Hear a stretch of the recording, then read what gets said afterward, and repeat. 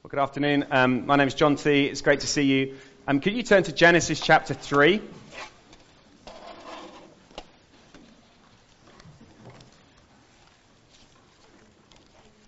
It's on page 5 in the church Bibles.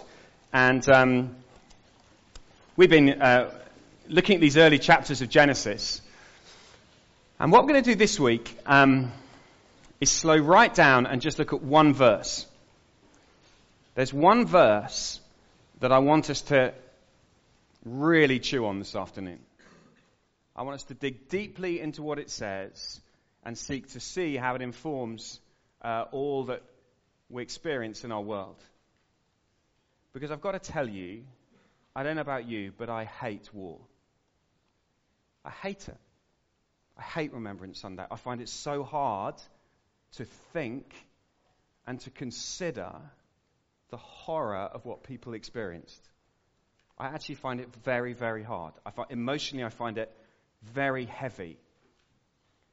And it makes me question, how does that even happen?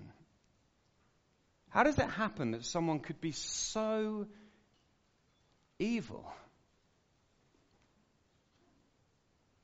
This week I read a news report of something that happened up in Enfield. I used to live in Enfield. This week, some people broke into the house of a 96-year-old man. They wanted to rob him. But they didn't just rob him, they beat him. They beat him senseless and left him, and he wasn't found till the next morning. He's 96 years old. If you want his stuff, just take his stuff. What is it that would make... I don't get it. There is something... There's something about evil which is more powerful and cannot be explained by a naturalistic view of this world. There must be. And sometimes I look into my own heart and I find myself doing stuff and I think, what are you doing? Why are you behaving that way? I hate it. I hate this conflict that I feel. The conflict I see on big scale in the world, but also the conflict I see in my own heart. What we're going to do today is we're going to look at the Great War. The Great War is not World War I, because World War I was not the war to end all wars. But the Great War we discover in the Bible, this is the war that ends all wars. And it's right here in Genesis. It's right here. So let me read the verse, and then we're going to look at it. We're going to read verses 14 and 15. This is what God said to the snake. So humanity, the snake and humanity have rebelled against God, and God says this to the snake. Because you have done, verse 14, so the Lord God said to the snake, because you have done this, cursed are you above all livestock and all wild animals. You will crawl on your belly, and you will eat dust all the days of your life.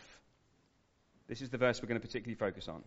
And I will put enmity between you and the woman, between your offspring and hers. He will crush your head, and you will strike his heel.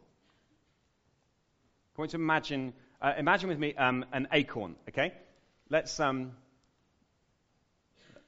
through that. This is where we're at. I want you to imagine with me an acorn, okay? Here it is. It's very small, and you probably can't see it. But here's an acorn. Acorns are cool. Because when you look at an acorn, it's very small. But actually, you know, because you're not children anymore, you know that acorn contains within it all the sort of potential of an oak tree. Do you think that's cool? Yes, I can see you all amazed by it. It's all sort of there in very small form, but it's everything is there to grow from that acorn out to be an enormous oak tree. Right, verse 15 is an acorn verse. Verse 15 of Genesis 3 contains within it the story, the whole story of the Bible in this verse. It's an acorn verse. It's very small and it would be easy to miss it. But this is the story of the whole of the Bible. And that's important for us because all of us long for a story. We want a story where we can place ourselves. We want to know where we fit in the great narrative of the world. You know what I mean? It's why we love fairy tales. A fairy tale where there's a dragon that gets slayed by a hero. Everybody loves that. Who doesn't love a dragon-slaying hero? And who doesn't long for a happy ending? And we love fairy tales because we sort of hope that perhaps we might live in a fairy tale and that perhaps one day there will be a hero who will put an end to the dragon and all the suffering and evil will be over. And we sort of long for that, and yet we sort of know that we're living in a fantasy world, and we shrug our shoulders and go, but we live in the real world. That's fantasy. But what if there is a story? What if there is a narrative? What if there is a hero? What if there is a bigger story into which your life fits? That's what we have in Genesis 3:15. So we are going to, don't freak, we are going to do the whole Bible. When I said we were doing one verse, I lied. We're doing the whole Bible. We're going to see this big theme. And the story that we get in Genesis 3:15, can you see that it's a story of war? It's a story of conflict. God says, I will put enmity between you and the woman. There is a conflict that is going to happen. And this war, this battle that's described here, is the background to the whole storyline of the Bible. This battle is crucial to our understanding of the Bible. And so we're going to work our way through, we're going to see it, and we're going to therefore try and understand why we see such evil in our world today and where we can find hope. So the first thing I want us to do is to see that in this verse the lines are drawn. The battle lines are drawn. It's very important in a battle that you know who's on which side. Right? That matters. It's why in a football match you wear different colour shirts. Because it's chaos if no one knows who's on which team. And so in Genesis 3:15, the lines are clearly drawn in the battle. And God says, I will put enmity between you, snake, and the woman. Now, that's important. Because back at the start of chapter 3, it looked like they were going to team up. Right? It looked like the woman and the man were going to join Team Snake. It looked like they were going to be on the same side. The snake, now, let me just fill this in if you haven't been here. The snake, when we talk about the snake here, the snake, we're not talking about actual snakes, that there's going to be some kind of, this is why we hate snakes sort of thing. The snake here represents the enemy of God, the devil. And so it looked as though the man and woman were going to join the snake. The snake was kind of trying to recruit people to his side. You know when you try and get the best footballers on your team at school, if you ever did that? No. So he's trying to get people, come join me at my team. But look what God says. God says, no, you will not join forces. God says, I am going to put enmity between the woman and the snake. Now, I think that's quite a surprise. Because I think if you'd walked in here this afternoon and I'd said, what's the great battle, the kind of cosmic, spiritual, big battle going on in the universe? Who's it between? You'd have said between God and the devil. This war is between the woman and the snake. It's interesting, isn't it? It's not quite how we normally think about the battle, but that's what God says. God draws the lines. God says this battle is going to be between the woman and the snake. But not just between the first woman and the snake in the garden, but look, I'll put enmity between you and the woman, and between your offspring and hers. There's going to be a line now. There are going to be, the lines are drawn. There are going to be two lines who are going to be at war. There is going to be the line of the snake, the line of the devil, the enemy line, and there's going to be the line of the woman. And it is between those two lines that the battle is engaged. And do you know what? That's what you see in Genesis chapter, the very next chapter, Two boys are born, Cain and Abel. One belongs to the line of the woman, but one chooses to belong to the line of the snake. And from that point on in the Bible, that's the battle. The lines are drawn.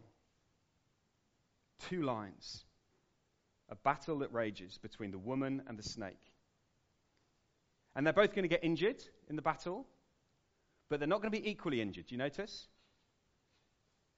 So let's just check what's going to happen at the end. God kind of spoils the ending. There's going to be a battle, but hey, spoiler alert. This is what's going to happen. Snake, the woman's team is going to crush your head. And you are going to strike his heel. Now listen, if I had a choice of you crushing my heel or crushing my head, I know which I'd choose. They're not equal. They are very, very different. If my head is crushed, that's game over. If my heel is crushed, I think I can play on. It's a mere flesh wound. To quote Monty Python, that none of you will have. Hopeless. Thank you for those who laughed. I appreciate it very much. And so this battle that's going to rage between the snake and between the woman, and we're going to see the line of the woman. There's going to be a line coming, offspring from the woman. Oh, but there's something so tantalizing, because in Genesis 3:15, it's still an acorn. You can't see it all yet. But when it says he will crush your head, the weird thing is that that's a singular male pronoun. He will crush your head. So you suddenly go, there's going to be, from the woman, there's going to be a line that comes, but there's going to be one in particular who's going to deliver the decisive blow. So here it is, okay? The battle is laid out in Genesis 3:15. The snake and the woman. The snake's offspring, the woman's offspring. Right, now, from there, we're going to follow the lines. Okay, so now follow me. I mean, with your fingers through the Bible. We're going to follow the lines. We turn over one page. We've seen Cain and Abel. The two lines are put in place. Next week, Phil is going to unpack Cain and Abel and to show us how these lines continue. And this just gets more and more clear as you go through. A line that chooses to rebel against God, chooses to listen to the lies of the snake, and a line that chooses to trust in God. And these two lines follow through. You can follow it through the pages, and we're going to take a big jump now, you'll be glad to know. Go to Psalm 72. Oh, that was a happy big jump.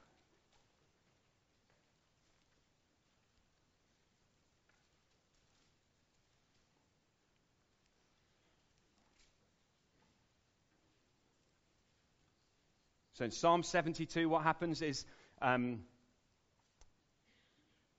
the line of the woman, the nation of Israel has come. From Israel, a king has come, David. Now his son Solomon is the king who God has chosen. And so this is a psalm about the king. Look at verse 1. Endow the king with your justice, O God, the royal son with your righteousness. May he judge your people in righteousness, your afflicted ones with justice. May the mountains bring prosperity to the people, the hills the fruit of righteousness.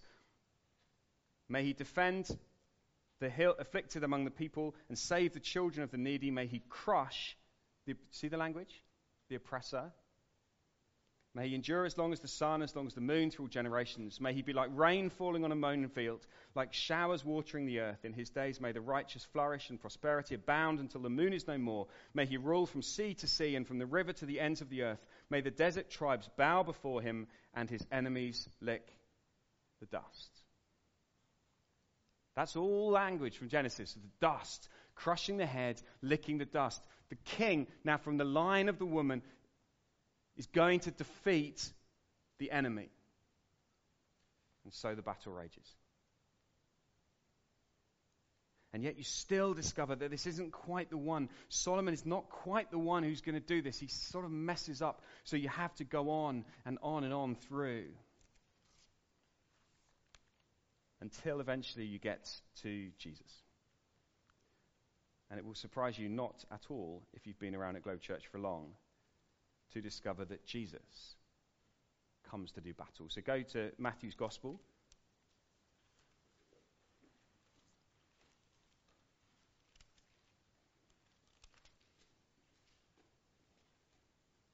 Okay, so here's my question. The moment Jesus is born, right, in Matthew's Gospel, Christmas time, happy, happy. What a beautiful nativity scene. Where's the wise men? Let's have the wise men. Come in, wise men. Here come the 3 wise men on their camels. They're going to see Herod. Hello, Herod. Oh, Herod's a baddie. Why? What does Herod want to do? Kill a child. Why? Because it's the 2 lines. Because the battle rages. Because when the seed, the offspring of the woman comes, when the true king comes, the enemy goes mad. And the first thing the enemy wants to do is to destroy the king of God's kingdom. And the war kicks off big time. This is why suddenly in the pages of the gospel, suddenly evil spirits start coming out and people start attacking, and there's a war going on. But I want to take you to one other place, which is probably a passage that if you've ever read has confused you, and I hope now will help you. Go to Revelation chapter 12.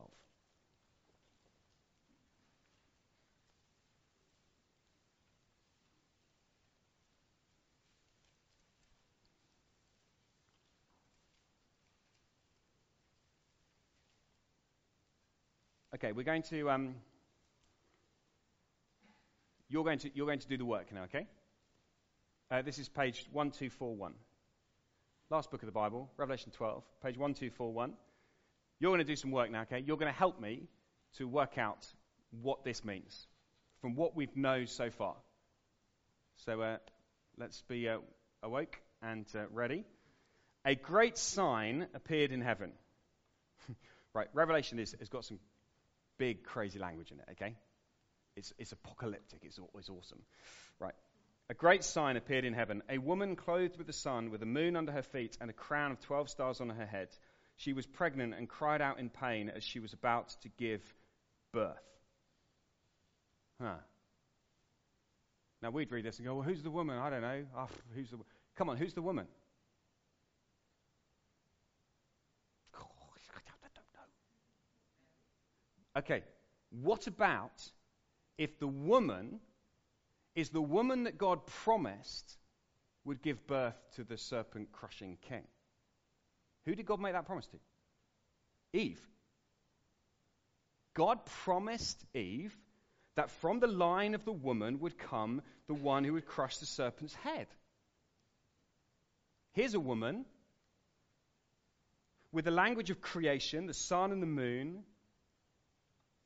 She's got 12 stars because the woman's line goes through Israel, through the 12 tribes of Israel. And now she's giving birth to a son. And this is the son. Look what happens. She's about to give birth, so it's kind of like a pretty intense moment. That's enough of that. Verse 3, then another sign appeared in heaven. An enormous red dragon with 7 heads and 10 horns and 7 crowns on its head. Right, who's the dragon? The snake. Now, if you're not sure about that, then jump down to verse 9. The great dragon was hurled down, that ancient snake called the devil or Satan. So this is the snake. So now we've got the same battle all the way back in Genesis 3 is now here in Revelation 12 between the offspring of the woman and between the snake. Here it is again. Okay, so let's see what happens. Let's pick it up in halfway through verse 4. The dragon stood in front of the woman who was about to give birth so that it might devour her child the moment he was born. That's a gruesome picture. Such is the battle. The snake wants to destroy the offspring of the woman. But look what happens. She gave birth to a son, a male child who will rule all the nations with an iron scepter, and her child was snatched up to God and to his throne. So the baby is born, straight to heaven. This dragon's like, where's he gone? Bother, missed him. Right, that's kind of a summary of the life, death, and resurrection and ascension of Jesus. All there in that verse. The baby's born, lives, dies, resurrected, and boom, he's gone. Satan, you missed him. So that's what's going on. The woman fled to the wilderness to a place prepared for her by God, where she might be taken care of. Okay, now look. War breaks out. This is the great war. War breaks out in heaven. Michael, he's like the archangel. This is big stuff today. And his angels fought against the dragon, and the dragon and his angels fought back.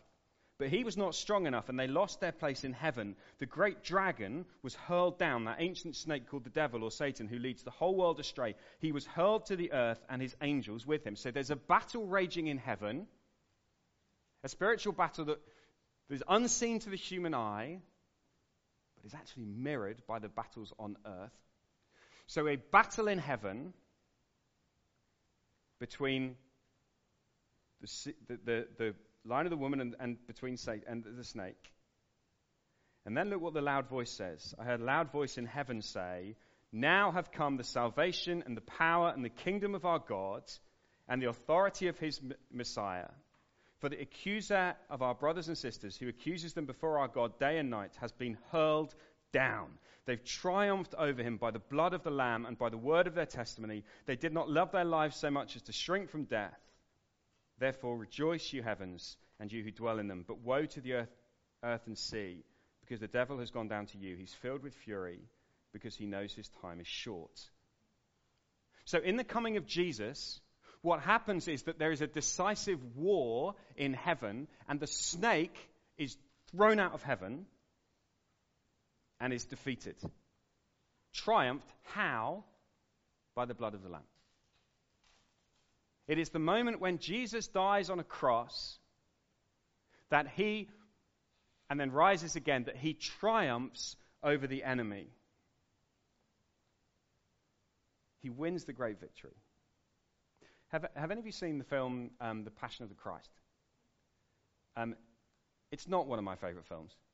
And it's a pretty gruesome film. There's lots I don't like about it. But there's one thing I love about it. At the very start of the film, if you've seen it, it starts with Jesus in the Garden of Gethsemane praying. And then this horrible character who represents Satan comes into the garden. And then from Satan, a snake comes out. And the snake is slithering all over Jesus. And then Jesus stands up and he stamps on his head and the snake is destroyed. It's very powerful. Because what Mel Gibson understands as he makes that film is that that's what Jesus came to do. When Jesus died on the cross, he dealt a blow to Satan. He defeated the snake. So there has been this great victory. So we can celebrate the fact that Jesus has won. Jesus has defeated the enemy. His heel was bruised. He was crucified. He died. He felt pain. But the serpent's head was crushed. But you might say to me, yeah, but why then does it still feel so tough? Okay, let's see what happened to the snake next. The snake is thrown out of heaven. Where does he go? To the earth. And he's filled with fury because he knows his time is short. He knows he's not got long left. He knows he's defeated. He knows he's going to lose. But he's not yet been completely removed and punished. So look what we're told in verse 13. When the dragon saw that he'd been hurled to the earth, he pursued the woman who'd given birth to the male child. The woman was given the two wings. Don't worry about this. This is very confusing, and I'm not even sure what this means. The woman was given the two wings of a great eagle so that she might fly to the place prepared for her in the wilderness, where she'll be taken care of for a time, times, and half a time, out of the snake's reach. Then from his mouth the snake spewed water like a river to overtake the woman and sweep her away with the torrent. But the earth helped the woman by opening its mouth and swallowing the river that the dragon had spewed out of his mouth. So that, this is weird, right? So that the woman seems to continue, and the dragon wants to destroy the woman, but she's sort of protected. But verse 17 is what I want to get to. Then the dragon was enraged at the woman and went off to wage war against the rest of her offspring. Who are they? Those who keep God's commands and hold fast their testimony about Jesus. Who are the offspring of the woman today? The church, right? Those who have put their trust in Jesus, those who said, I want to follow you. And so Revelation 12 says that the battle, although has been decisively won, the battle still continues and it rages between the snake and now between the offspring of the woman. That's us. Can I say that's why life is hard? It was a long way to get to it. That's why life is so hard. Because there is an enemy who is evil. And there's an enemy who wages war. But you know, even as I say all this, it's easy, isn't it, to sit here and go, this is ridiculous. I think Jonty's lost his mind. He's living in cloud cuckoo land. You can't seriously believe this today. Actually, I do seriously believe this. Because the Bible shows us things that we could never see with our own eyes. And yet I want to argue that this makes so much sense of the way our world is. I want to argue that when Adolf Hitler made the decision to do what he did, he was acting as an agent of Satan. He was acting as the snake. And when people set themselves up against God, that is who their master is. That's why it's so evil. When those two people broke into that house in Enfield and defeated and beat up that old man, they're acting on... There's an evil at work there. And there is an evil now that we experience, that we know, that we feel. And we need to be ready to stand firm and fight. And that's the last thing. Oh, we've done that. And that is to say, we live in this battle. And we need to learn to live in this battle. One last place to turn, okay? And then we're going to pray. Can you go to Romans 16?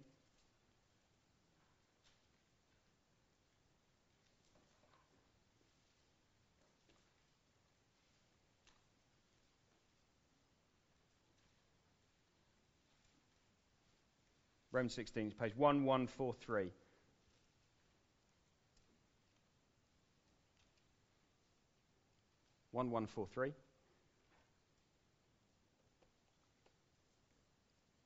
Fascinating verse. This letter to Romans was written to a church who, under massive persecution, they were experiencing the battle, right? There was an enemy who was trying to destroy them. Look what it says in verse 20. Here's a word to anyone here who feels the intensity of the battle. Verse 20. The God of peace will soon crush Satan under your feet. That's the promise. The promise is that because Jesus has come and because he has defeated Satan, because he has fought the battle on our behalf, because he's won the battle on our behalf, therefore as we fight, we don't fight in despair. We don't fight going, oh, this is so hard, it's impossible, there's too much evil, it's too hard. We fight with hope that says, no, the God of peace will crush Satan under our feet. Who is the serpent crusher? It's Jesus, but you will crush Satan under your feet. God will crush Satan under your feet. But we have to see that in this battle, we don't battle as we feel the evil around us. We don't lose heart. We don't lose hope. We lift our eyes and it makes us long for the day when Jesus returns. And we long for him and we say, come, Lord Jesus, come and bring an end to this evil. Come and bring an end to the war. And for some of us, we're right in the middle of that battle. We all are in the middle of that battle. Some of us feel it really keenly. Do you know what it feels like to battle? Do you know what it feels like to struggle? Do you know what it feels like to feel the conflict? Perhaps that is because of a situation you're in. Perhaps it is because of an enemy who's opposing you. Perhaps it is because of just the temptation that you feel and the struggle that you feel. Here's a verse for you, verse 20. The God of peace will soon crush Satan under your head. Right back in Genesis chapter 3, God looked at the snake and said, snake, you lose. There will be a battle that will rage and rage and rage, but snake, ultimately you lose.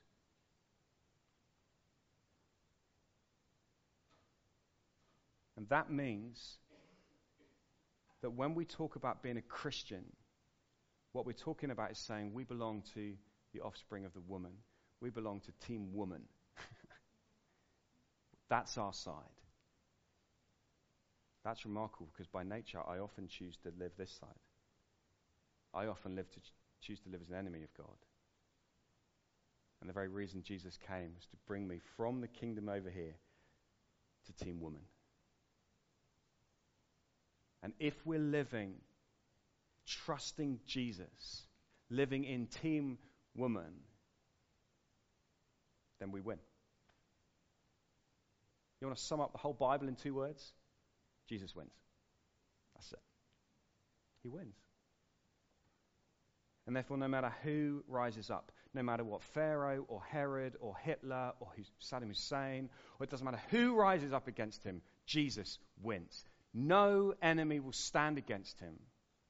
Jesus wins. Therefore, it is the height of folly to choose to live as his enemy, and the height of wisdom to live as his friend.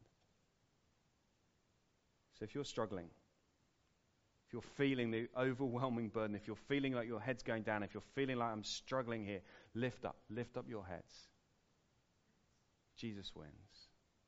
Hold on.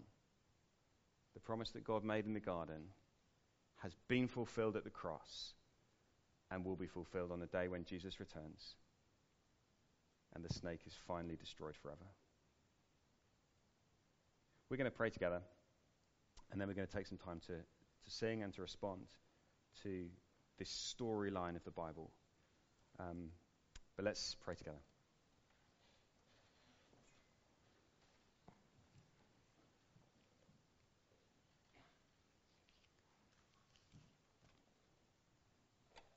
Heavenly Father, thank you.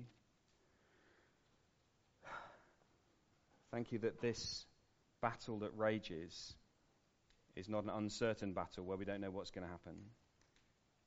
We thank you that you have made it very clear that the offspring of the woman will crush the head of the snake. And Father, we pray that you'd help us to live in the light of this, to live our lives in the struggle of this world, that when we are confronted with evil, that we would know that you win, that we know that Jesus wins, that we know that in him we win, and that we'd trust him, and that we'd hang on, and that we'd keep fighting. Father, please help us, we pray, in our weakness. Amen. We're going to sing together. We're going to sing a song that we learnt a little while ago. It has got this, the second line, we sojourn. Sojourn is not a word we use very often. It means we journey. You know, we're kind of like, we're journeying through. But you'll see in the last verse it says, but your strong arm will crush his power. This is a song about the victory that Jesus gives us as we trust him. Why don't we stand and let's use these words to encourage one another.